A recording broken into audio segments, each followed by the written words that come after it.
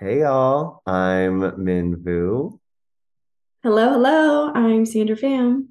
and this is Asian in Austin, season 2. Woo!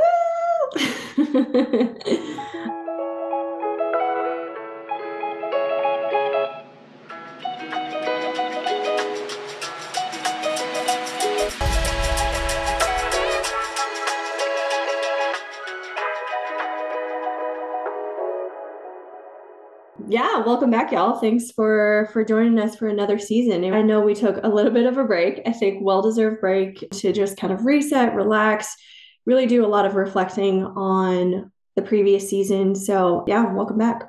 Yeah, it's been a welcomed break, so that's been really nice. And I think Sandra and I, we've been figuring out where we want to take this podcast, how we want to evolve it, what direction we want to take it, and we're still figuring that out, to be honest. But we knew that, we still wanted to create a space where these stories are being shared from people in our community. And so I think that feels true right now, and that feels really good. So we're excited to be able to do that still with y'all. Sandra, what have you been up to? How are you? Where do I start? First of all, I can't believe we're in mid-April. So that's a quarter and a third of the year that's gone already. And just for me, it's been, I don't know if slowing down is the right word, but just connecting in real life has been super important for me and resetting all of that. The end of last year was very much go, go, go on all fronts, right? Like work and the house that I finally moved into. Congrats. Thank you, and you too. And so really welcoming a season of bloom, I'm going to say, just in theme of the conversation we have with our guest today. I feel that. I feel like there's been a lot of like being more intentional about the experiences that I'm having and who I'm spending time with and the energy that I'm receiving or giving out and things like that. There's also in the backdrop of all of that, being able to pause and have the opportunity to pause has been like really helpful for me. We celebrated birthdays, Mm. recently and I feel like we both had meaningful, great experiences with our Yeah. community of friends and stuff. And I think that was a special thing and a really, I think for me at least, that like filled my cup a little bit more for Yeah. what's to come. So I You know, appreciate having a March birthday in that sense. what I loved is actually, so for the theme of your birthday, we did the whole 13 going on 33. And I feel like that's very much on par with how I'm viewing my life this year, being also 33, and how we celebrated our birthdays and our identities, but kind of holding, I would say, our inner child or inner younger self with this grown person that you are today, this 33-year-old, but holding both of those identities very closely together and not forgetting both of those things, if that Yeah. makes sense, right? Kind of that inner child and that person who was just so you're learning a lot, you're changing a lot at 13 and being kinder to ourselves at that age, but also being very hyper aware of what is going on and the capabilities we have as 33-year-olds. And so I felt like that was very I know it's Yeah, a and that's funny, also but like like in theme with this podcast a little bit in the sense of just like coming, like as we explore our identities and knowing that at 13 there was a lot of navigating, even for me, right? The Asian American identity. And yeah, just like you said, holding space for both of those things, the knowledge and wisdom that we have at our age now, and being able to create experiences for that part of ourselves at 13 that feel safer, that feel more fun, that feel more true and authentic to what we had always wanted, perhaps, but just weren't given the opportunities or felt safe enough to be able to explore and express. So, thank you for bringing that up. That's awesome.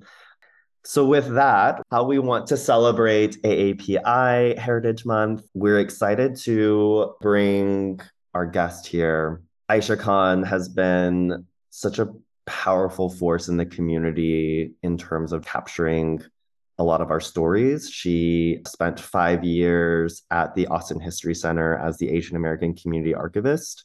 And I think, last season we learned a lot about with Dr. Eric Tang, just kind of context setting, right? Of the history of the Asian American community at a national level.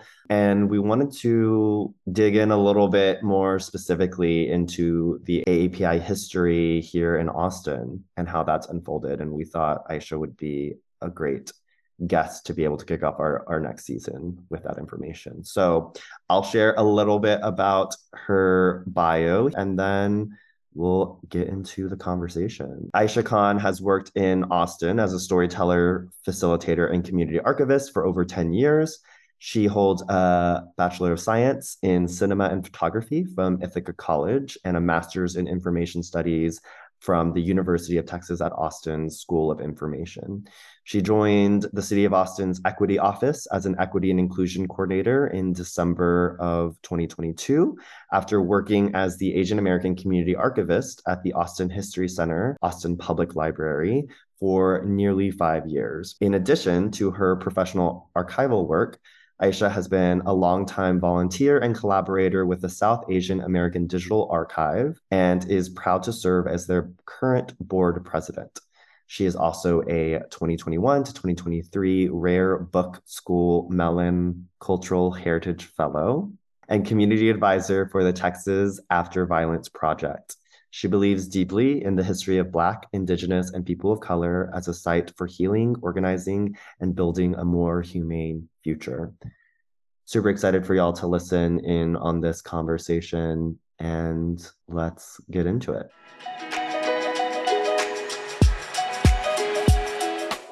Hi, Ayshea. Welcome to our season 2 of Asian in Austin podcast. Hi, I'm so excited to be with both of y'all today. Likewise, I loved the first season, so I'm excited to be a part of the second. So we like to start our episodes to get our listeners acquainted with who you are. Would you mind sharing with us your ethnicities and your pronouns and any other identities you would like to share? Sure. So my name's Ayshea Khan. My pronouns are she, her. I'm the daughter of a white woman from Massachusetts and a Pakistani immigrant who grew up in the UK and came to New England in the late 80s. I'm a big sister. I have one brother and then a very baby sister that was just born a year ago. And I'm a child of divorce, raised by a single mom. I was raised in the South, born in Massachusetts, but really spent most of my time in Georgia in the metro Atlanta area. I'm a community archivist, storyteller, late blooming queer. And yeah, I don't know. I just love stories and love plants and being outdoors and connecting with people for stories. I know we'll get into a little bit of your educational background, but a couple of things that you just shared with us, I'd love to learn also about being a part-time plant parent. Any fun plants that you're currently growing or learning more about?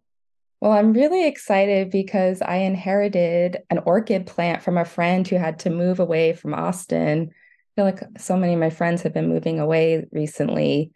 And she said that she has never been able to get it to bloom. And so I was like, well, can't make any promises, but it just started to bloom over the past couple weeks. So that's been really exciting. Otherwise, I just have a lot of sort of standard pothos plants because those are, really easy to maintain. And I say I'm a part-time plant parent because I'm not super consistent. And I often think that the health of the plants often mirror my own health. So when I'm feeling dehydrated or overworked or stressed, I take a look and see my plants kind of feeling it. So it's a good visual reminder for me to give them some love, give myself some love, drink water, all that good stuff.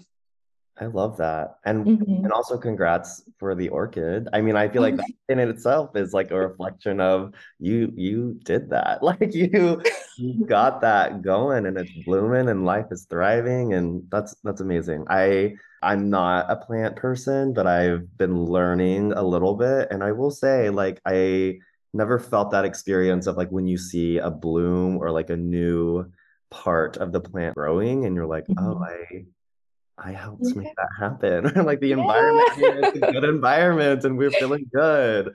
So Yeah. that's awesome. I love that.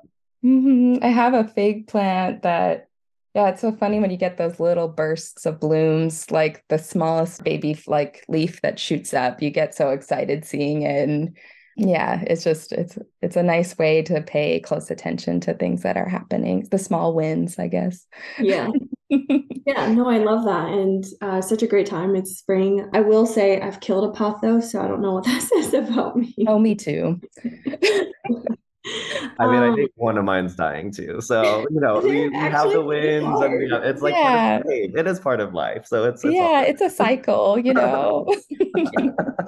So, touching on a couple things that I actually didn't know, that you grew up or originally were born in Boston and then made kind of a migration down south.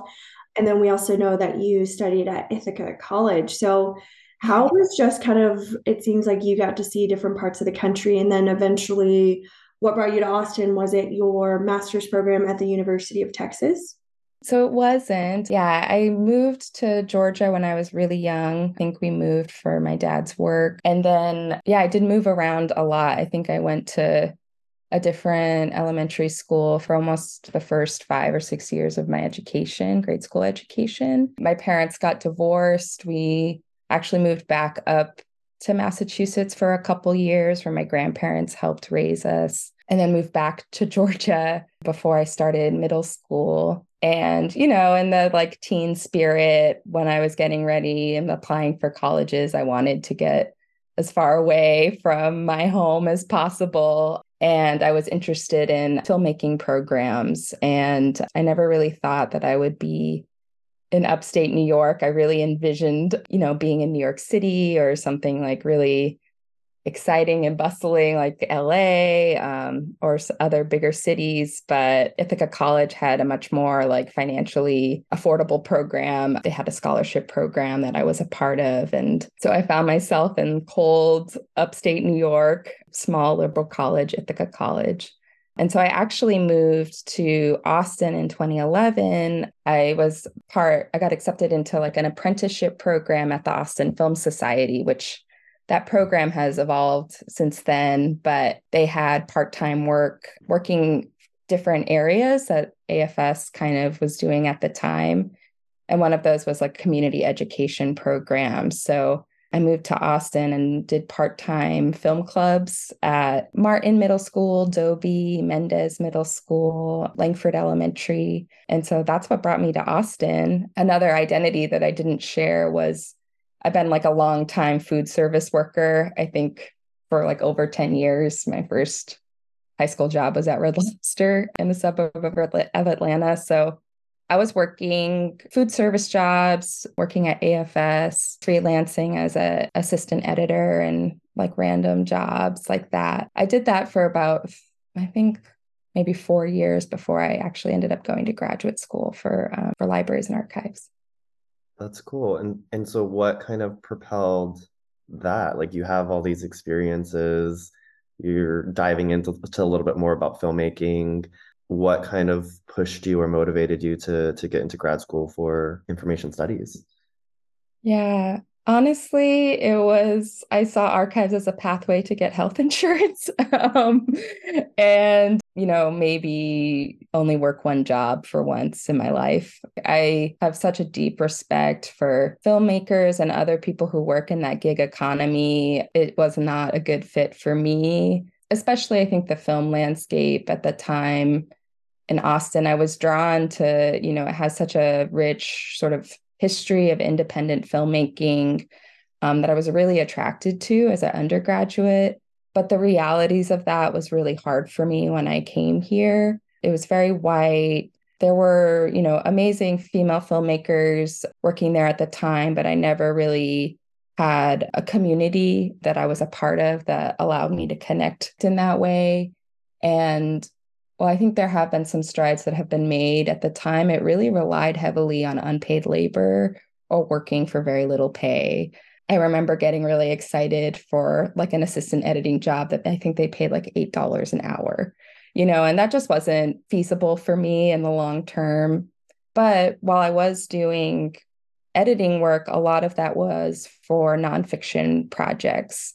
And so a lot of times that involved doing research in the archive, hunting down footage or other pieces of history that could support the narrative. And at the same time, I was also working, with young people, predominantly Black and Brown youth. And in those classrooms, we would, make these hilarious soap opera type films with the kids, with like highlighting all of the drama of middle school. But we'd also talk about, how we don't often see ourselves in these industries that, we're kind of trying to learn. And so I think those conversations I was having with my students, coupled with the research that I was doing, and just my love for analog media. I was taught how to make films and photography using film and videotape, and my dad was always filming us with his little camcorder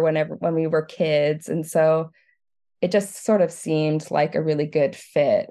Before going to graduate school, volunteered. There's a archive here in town, a community archive called the Texas Archive of the Moving Image. They crisscross the state and work with families, small organizations, old TV stations, and also like universities and other education institutions. And they digitize home movies, educational films, things like that for free. And that was sort of my entry point into what it could be to be a working archivist. And again, doing that work in a place where I think there's maybe only 2 or 3, Asian American films that were in that archive at the time. And so still just, I think, applying with a lot of questions in mind, what gets saved, how our narratives are told, who's taking care of those narratives, So I think all of those questions, but with the reality of, wanting a stable job and, not having to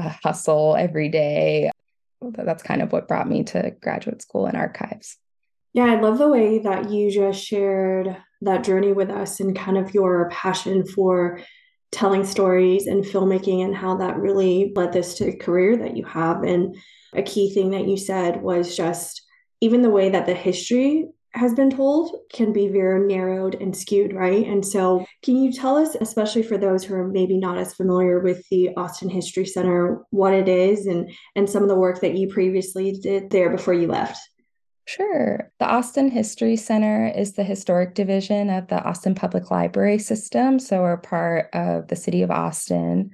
And that collection, first started as just a part of the Central Library in Austin. So if folks who've been in Austin for a long time, you may remember the John Henry Falk building, which was the Central Library before our current Central Library was open.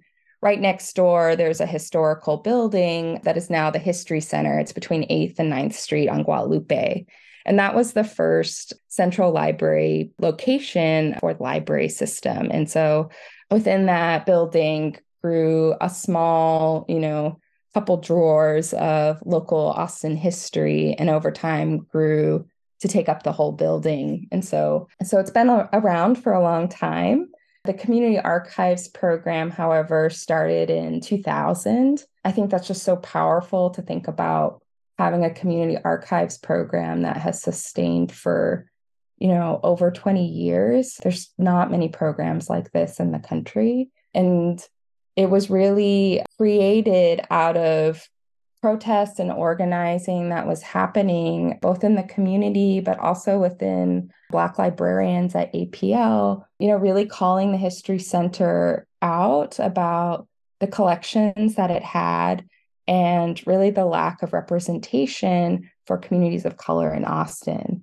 The Austin History Center was really in step with a lot of archival institutions across the country in terms of prioritizing white, middle to upper class narratives of success, while, ignoring, erasing, manipulating, or not collecting at all the histories of communities of color.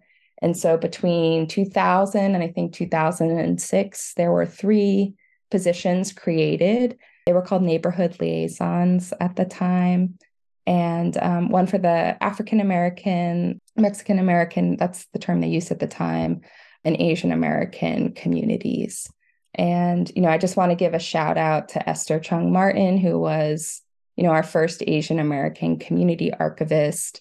She was a social worker. I love that she didn't actually have a background in libraries and archives, but she had the relationships and connections with the community to really build the Asian American collection that we have today. And she was in that position for over 8 years. And so particularly the collections we have that are centered around the Chinese and Vietnamese community was all thanks to her and the relationship building that she did.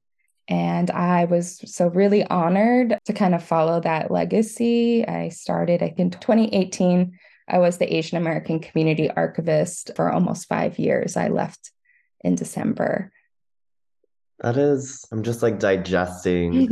Sorry, it's a lot. No, it's amazing information though. And I feel like not a lot of people know it, including myself. Mm-hmm. Like I knew that there was a history center. I didn't really understand the genesis behind your work, even, as you share that like comparatively to other cities, our program has been sustained for so long, which, going even back to what you're saying about Texas Archive Oh, and yeah, cool. Image, and I think it's a great service, but to your point, like depending on the communities that the people within those organizations have connection to or are able to build relationships with, also determines the types of history that they're collecting and the types of, we think about specifically the Asian American communities. And like you were saying, unless you have those relationships to them, and especially if there's like a language barrier, there might be like a barrier to being able to even know that this is an opportunity to share some of our history and our experiences in a way that can be preserved and captured. So in thinking about, you spent 5 years, right, at the Austin History Center. Mm-hmm. In that experience, I'm curious if there are my mind's like racing in a bunch of different directions here. Let's start with if you can share a little bit more, if you have this information to be able to share, the kind of different migration patterns. Like if we think about like the different decades of Austin and like an influx in Asian American immigrants or refugees. Can you map that out a little bit for us in terms of that timeline? Yeah, sure. I can give like sort of a brief overview, and then if you want me to delve into specific parts, I'm happy to share other stories from that time period. The Asian population in Austin and Central Texas remains pretty small until, the 1960s. And that's really like a result of a series of racist immigration policy. I think a lot of you are familiar with the Chinese Exclusion Act of 1882. I love that you spoke with Dr. Eric Tang, who gives such a beautiful and concise history of what's happening nationally in terms of Asian immigration. However, so we had the 1882 Chinese Exclusion Act. In 1917, there's another immigration ban that kind of expands to all Asian countries. So really is limiting immigration to Texas. However, we do see a small Chinese community growing in Austin in the 1800s. I think by 1875, the Austin census accounted for 20 Chinese living in the city at that time, which is small. And I honestly think that it's probably much bigger given the inconsistencies and inaccuracies with the census at that time. I mean, even today, there are so many, barriers to participating in ways that our identities as Asian Americans are erased in these processes. So I imagine that it is larger. Many of these Chinese people that were coming to Austin were mostly men who were engaged in Chinese labor, either in California or actually Mexico as well, particularly after the 1882 Chinese Exclusion Act. A lot of Chinese laborers were working in Mexico and Canada. And so after labor sort of ceased in terms of railroad work, They would come to cities like San Antonio, has a really rich Chinese history, but then some would come a little farther up to Austin to own and operate small businesses like grocery stores, laundromats, and that kind of thing. And it was happening enough that I think in 1885, the Knights of Labor, which was an early labor union in Texas, issued a memo in the Austin Statesman, really discouraging readers, white residents, from patronizing Chinese-owned businesses because there was a real fear of them, building economic power in the city. So that's what tells me that there was a strong community there, even if it was small. And we have some great collections at the Austin History Center of some of those early Chinese families. I know that y'all had talked about the Singh family. I love the story of the Ng family, which owned Samwa Cafe. It was one of the earliest Chinese restaurants on Congress Avenue. They opened in 1914. And what's really powerful about that story is that it was owned by 3 Chinese residents that actually, they rented for a long time and then were able to pool their money together to buy the property. And it was the first and only property solely owned by Chinese residents at that time. So I just love these narratives of us organizing and building power in that way. And so I think you do see some other sort of early waves of immigration prior to 1965, but they're still pretty small in number. In the 1940s through 50s, you see more immigrants coming to go to UT or other learning institutions. I know like Houston Tillotson was able to employ, Asian professors and faculty much earlier than UT, for example. If you know Ashley Chang, her family history is tied to Houston Tillotson in that way. So definitely reach out to her about that. There's also World War II that's happening, in the 40s, we have, the Fab 100, which were Chinese interpreters, were brought to the United States. And Austin Bergstrom Airport was sort of a hub for some of that training. So we have some more Chinese families that come as a result of that work. Many go back to China after they're done serving, but there were a few that stayed. This is also during a time of Japanese incarceration during World War II in Crystal City, which is, located just outside of San Antonio, incarcerated many Japanese families. And that included Osamu Taniguchi. He and his family were farm workers in California, but were incarcerated at Crystal City in Texas. And after being released, they ended up staying in the valley and, continuing their farm labor here in Texas. And Osamu's sons went to the University of Texas at Austin for architecture. And Alan Taniguchi became the dean of the architecture school and later brought his father to Austin in the 60s. And a beautiful legacy of Osamu Taniguchi is, if you've ever been to the Japanese gardens at the Zilker Botanical Gardens, those were built by him free. It was a volunteer project and meant to be a gift of peace to the city, sort of reflecting back on all of the challenges that he had faced, and his family had faced, and still wanting, to bring people together. And I think that's just a powerful narrative, especially when we see what's happening at the border now in the last decade or so.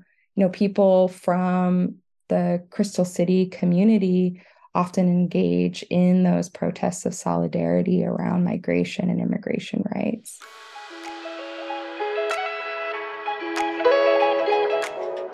Okay, so there's so many nuggets of information and stories and people's experiences that I'm curious at the Austin History Center, what are the types of things that we can engage with to learn more about some of these stories that you're sharing, particularly like thinking about, the cafe on Congress Avenue and things like that? Are those materials available at the History Center.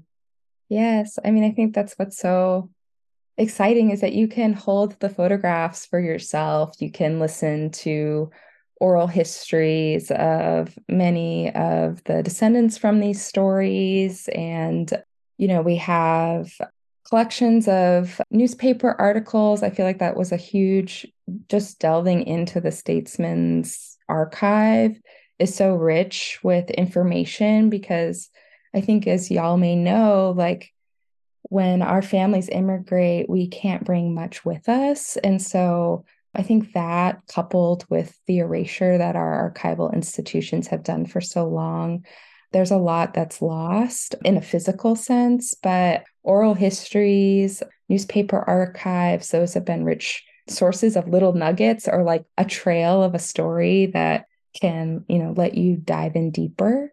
The Austin History Center also has online exhibits that can provide a great overview of some of these bigger trends, as well as dives into specific family or resident stories. So that can be a great way to get started.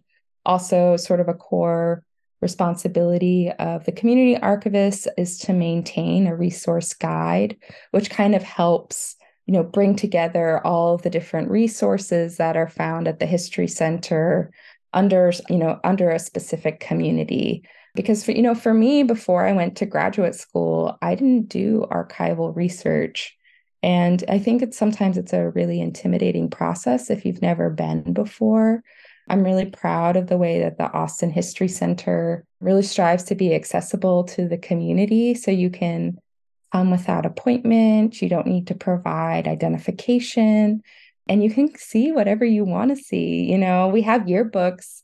Min, I know that you're from Austin or from Pflugerville, right? Yeah. People come just to see the high school yearbooks or, Yeah. things from their family. And That's it's a amazing. special, it's just such a warm place to Yeah. be. Yeah, so much They, history and stories that are just like Mhm. in those four walls. I think Yeah. about the memo that was shared, right, of like not patronizing some of these Chinese owned and operated businesses. It is not lost on me that this pattern is like from the beginning of our country Yeah. of just fear and this idea of having their power kind of taken away from them and this adverse reaction to new populations and communities coming into a space, and rather than like being welcoming of it and sharing the space, there is fear, and then there becomes this narrative of like I don't know, I just when you were sharing that, I'm like, we've seen that over and over and over Yeah. again, you know. Yeah, same. I was almost tempted to ask you if we had copies of those memos because I think unfortunately we may see some similarities with some of the rhetoric and things that we may see these days. And I was very tempted to say, you know what, should we look at those? Because history seems to be not so far away. Yeah, I mean, you're so right. And it was published in the American Statesman. So if you go to the Statesman historical database, which you can access if you have a library card from your home or at any library branch, and you can see the full text of the circular that was published. I think you make such a great point, Sandra, because it reminds me of another story where between not just in these late 1800s, but in the early 1900s, you begin to see Asian Americans or Asian immigrants starting to purchase land. And so there's like a series of conversations that are happening at a state level around, really trying to strategize on how to prevent Asian immigrants from land ownership. So, for example, in 1921, there was an anti-Japanese conference, that's what it was called, hosted at the Driscoll Hotel, bringing legislators from across the state to look at what had been done in California, which has such a, higher Asian population at the time, to see what can be replicated in Texas. And then in I think 34, there was actual legislation proposed to prohibit land ownership, not only for Chinese immigrants, but also South Asian and Japanese immigrants as well. And that legislation didn't pass because there was actually a group of Chinese residents from San Antonio who came up and protested at the Capitol.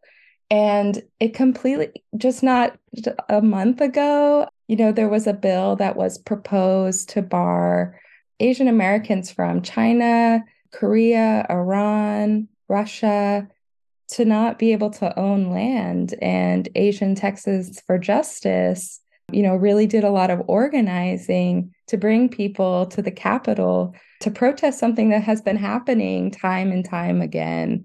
And so I think that's why I ended up working. That's kind of what led me to the equity office, because so much of their work is rooted in history and the power of what we can learn from these stories, because they do repeat. I think our country, so much of the structure and white supremacy is intended to make us forget of those stories, not only of what has been done to our communities, but those stories of organizing and building community and pooling resources together. Folks don't want us to remember that kind of thing. Yeah. You just like Shay, I'm like Sandra, like you Yeah, there's like that um, people like the story even of just like the Driscoll, and I'm just like imagining people just what do we do about the Asians? Like da, da, da, da, Exactly. but also that sounds so far-fetched. I'm like visualizing that in such a historic, that's the back then, like those are, but just as you said, literally legislative session right now, they're doing basically the same thing. So like Mhm. it's wild. It is. Yeah. Yeah. yeah, it's angering, it's triggering, right? It's Yeah. we talk about it and it does feel like such a different time period, but it's absolutely not. It's things that we are very much dealing with now in maybe different mediums, more mediums in which to deliver these hateful messages. But I do want to transition, if that's okay. I think we can't let you go without asking about some of your work with the South Asian American Digital Archive and being the board president, and really kind of your personal journey and being a Pakistani American and being a board president and really getting that to publication as well. Would you mind kind of sharing? Yeah, and thank you so much for asking. The work of SADA, South Asian American Digital Archive, is just so close to my heart. I came across the organization when I was in graduate school, and I was finding myself kind of encountering the same sort of internal questioning that I did when I was in working more in a filmmaking space. Was like, is this field really for me? Most of my coursework and volunteer opportunities, as I mentioned, didn't really there was no space for me to see my own identity reflected. A lot of the archives that I was working at didn't have Asian American collections. And I was so frustrated that I just Googled like South Asian archives, like where are they? And SADA came up, and they were doing a Kickstarter campaign for a book for South Asian American history. And I immediately wanted to get involved. They had at the time, they still have it. It's called the First Days Project, and they're micro oral histories with immigrants talking about their very first day in the United States. It's often a day that stays with them. And so I was a volunteer, sort of oral historian for them for a long time. And, I think for me, who is biracial, who for the most part, was raised by my mom, like my dad was there, but my dad was also the only member of his family to come to the United States, and it still is. So for me, it was really hard to feel a connection to that part of my identity for a long time. And, there was so much pain in my dad's story that it was hard for me to really have a dialogue with him about it at first. I think that has gotten better as we both get older. But SADA really provided me a space for connection and really a sense of belonging. Even my narrative as, a South Asian American doesn't mirror a lot of those common stories for model minority stories of, I'm not Indian, I'm not Hindu, I'm not high earning, I'm an organizer, all these stories were hard to find in even, narratives of the South Asian American experience. And so SADA has just been a home for me there. And I'm really honored to, serve as their board president. And that book that I contributed to for their Kickstarter was just released last year. And to have a whole textbook, like those heavy textbooks that we would lug around and break our backs in high school or, grade school, just full of white history.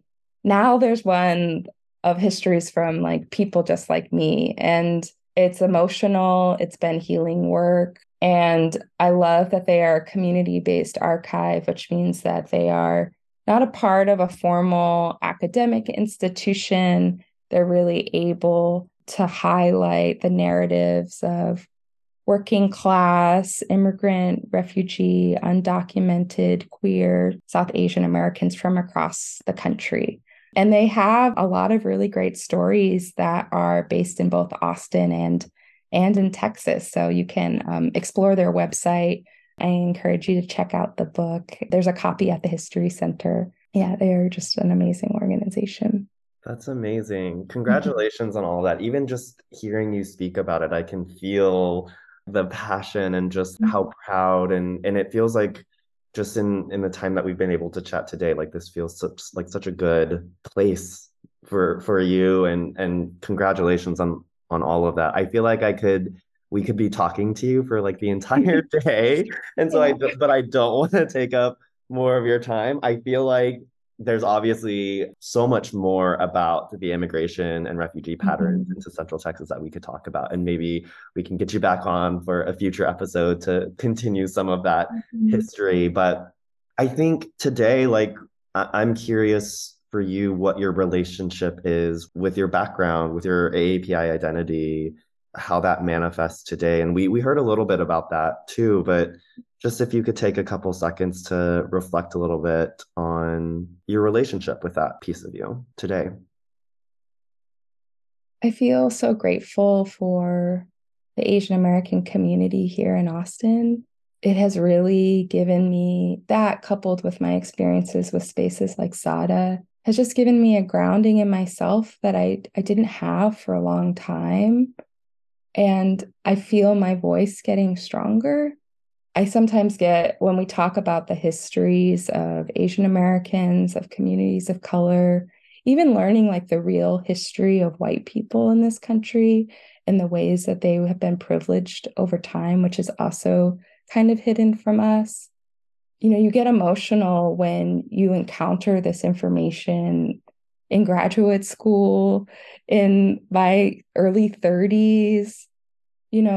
Imagining what our lives would be like if we had already had access to these stories, if we had access to our family's stories, because sometimes, those go unknown from us, are stolen from us. And really through community, through my position at the History Center, I was brought in and called into spaces and seen for the first time in ways that I had not experienced growing up. And that has left me feeling really proud and being able to say I am a South Asian American. And yeah, I mean, it's the best. Like, our food is so good. Our people are so good. The way that we build community is so warm and soft and tender. And in some ways, I grieve things that I may never get back, but I know that I can always keep learning about my family's story and about my people. White supremacy can't take that away from me. As hard as they try, as long as we stay in community and keep sharing stories, there's still a possibility for me to continue to get even more grounded in who I am. It's always a process, I think. But yeah, I think that's where I'm at right now. So that's what's been on my heart lately. I will say, when you were just beautifully wrapping that up, I was envisioning your orchid. actually. Yes. It was just such a beautiful Mm, representation. So yeah, thank you for spending this beautiful day with us and really sharing your personal experience. Of yeah. course. And going there with us and being vulnerable. And I think plus one, plus 1,000 to everything that you were saying, even in learning just some of the histories of different communities within, right, our umbrella, there is that through line of that tenderness that you're talking about, but still Mhm. standing up strong and making sure, like I think about the story of the community from San Antonio, like going the Mhm. protest. And that's power. That's power to know that knowledge and to, in the face of learning all of this other atrocities, to be honest, and pulling from that history to give us strength and move us forward. So I just really appreciate you spending some time with us today and sharing some of that stuff. And can't wait to talk to you about more of that in the future, Mhm. hopefully. But before we let you go as well, we'll go on a little bit of a lighter upswing, Yeah. and just do a little bit of a rapid fire questions with you. We have three things and just the things that come to the top of your head. We'd love for you to share that with us. But what's one of your favorite Asian restaurants in Austin? Oh, that's so hard. I said one of, so we don't have to feel like we're excluding anyone. I really like Fuffy, a favorite of mine. Great. Do you have like a favorite, one of your favorite Asian snacks that you grew up eating or that you like to eat these days? The panda cookies bring me so much joy every time I eat them. Yes, we love that. And what about one of your favorite Austin pastimes?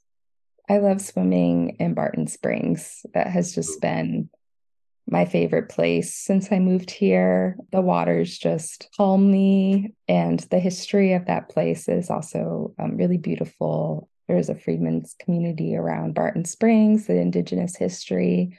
And to that Springs, I encourage folks to look into that. That's awesome. Great. Yes, it was so great to be here. Really honored. And, there's people who do archival work like me, but this type of storytelling that you're doing through this project is so important. So I just thank both of you, and I'm really grateful to be here. Yeah. All right. We'll talk to you soon. Thanks again for spending some time with us. Of course, thank you. I wish we had infinite time to talk to Yeah. her and to explore. And I'm somewhat ashamed to admit I've never been to the Austin History Center, so it's for sure again a field trip for us. Like we need to. There's Yeah. so much I think There's I could so spend. much there's so much information in there. And even though we've only gotten into the 40s and 50s basically with her, there's so much more still that we weren't able to cover in just this episode. Ayesha mentioned just in like the 60s, 70s, and 80s, the wave of like Vietnamese, South Korean, and other communities under AAPI and the rich history behind all of that too. Like I'm excited to be able to see, obviously we have our own experiences with our family and kind of the Vietnamese migration patterns, but to just see that in the context of a larger picture would be really interesting, especially here in Austin. So excited to hopefully learn more about that stuff in the History Center and also through more conversations through the podcast, hopefully as well too. What was something that stood out to you? I think I'm gonna make it like a personal mission of mine to pursue and honor some of these spaces that she mentioned, right? Like despite the persistent efforts of white communities and those empowered to erase our communities. Just that conversation alone, I was just getting so angry and annoyed that we're having this conversation today in 2023. But my personal mission to recognize, despite their efforts for erasure, that we can go to these places. I didn't know that about the Japanese tea garden in Yeah. Zilker Park. And what a beautiful story that still remains. And I know some of the initial first business, the Sam Walk, doesn't exist anymore, but we've gone and chased down the Sing Moreno house. And so there are pieces of our history that very much still thrives and has been able to withstand these efforts to erase them. And so that's what I'm taking away is Yeah. we gotta honor those spaces more and really talk about them more. Yeah. Yeah. No, I agree. I mean, I've never been to the History Center either. And even the tidbit of I've been to the Driscoll. I've been to the Oh, Driscoll where they me held too. Yeah. held a summit basically Yeah. about how to like stop Asians from yeah. So that's just like bizarre and wild to me. And that space still exists, obviously, and it's like complete, it's just like the story that saying of like the stories that these walls can share or could share, like it's so scary in a lot of ways, to be honest. Mhm. But yeah, and I also didn't know about like Crystal City and that, that there were Japanese Americans being incarcerated here in Texas as well too. I mean, I don't yeah, I wasn't aware. I didn't know how close that was here to Central Texas as well too. So I just appreciate her dropping all of that knowledge for all of us, to be honest. And I think history is powerful. That's a reason why I feel like we were inspired to do this podcast as well too. It's because it's history is knowledge, history is power, and it often tends to seem to repeat itself. But I think we can pull from these stories to know that also there is a different outcome that can happen. Yeah, and what a way for us to remember that the way that we've learned history has been very controlled, right? And so it's kind of our job to discover those other pieces of history that weren't shared with us, those stories. And it's very much, again, a mission of this podcast to share those stories that haven't been shared before. Yeah, I don't think we can wait for other people to do that work for us because it may not happen. So I am glad that we were able to share Aisha's story and all of her information and wealth of knowledge with all of you during this episode. And yeah, we're excited. We're excited to be back. So thanks for continuing this ride with us. Yep. See y'all later. Bye, all. Bye.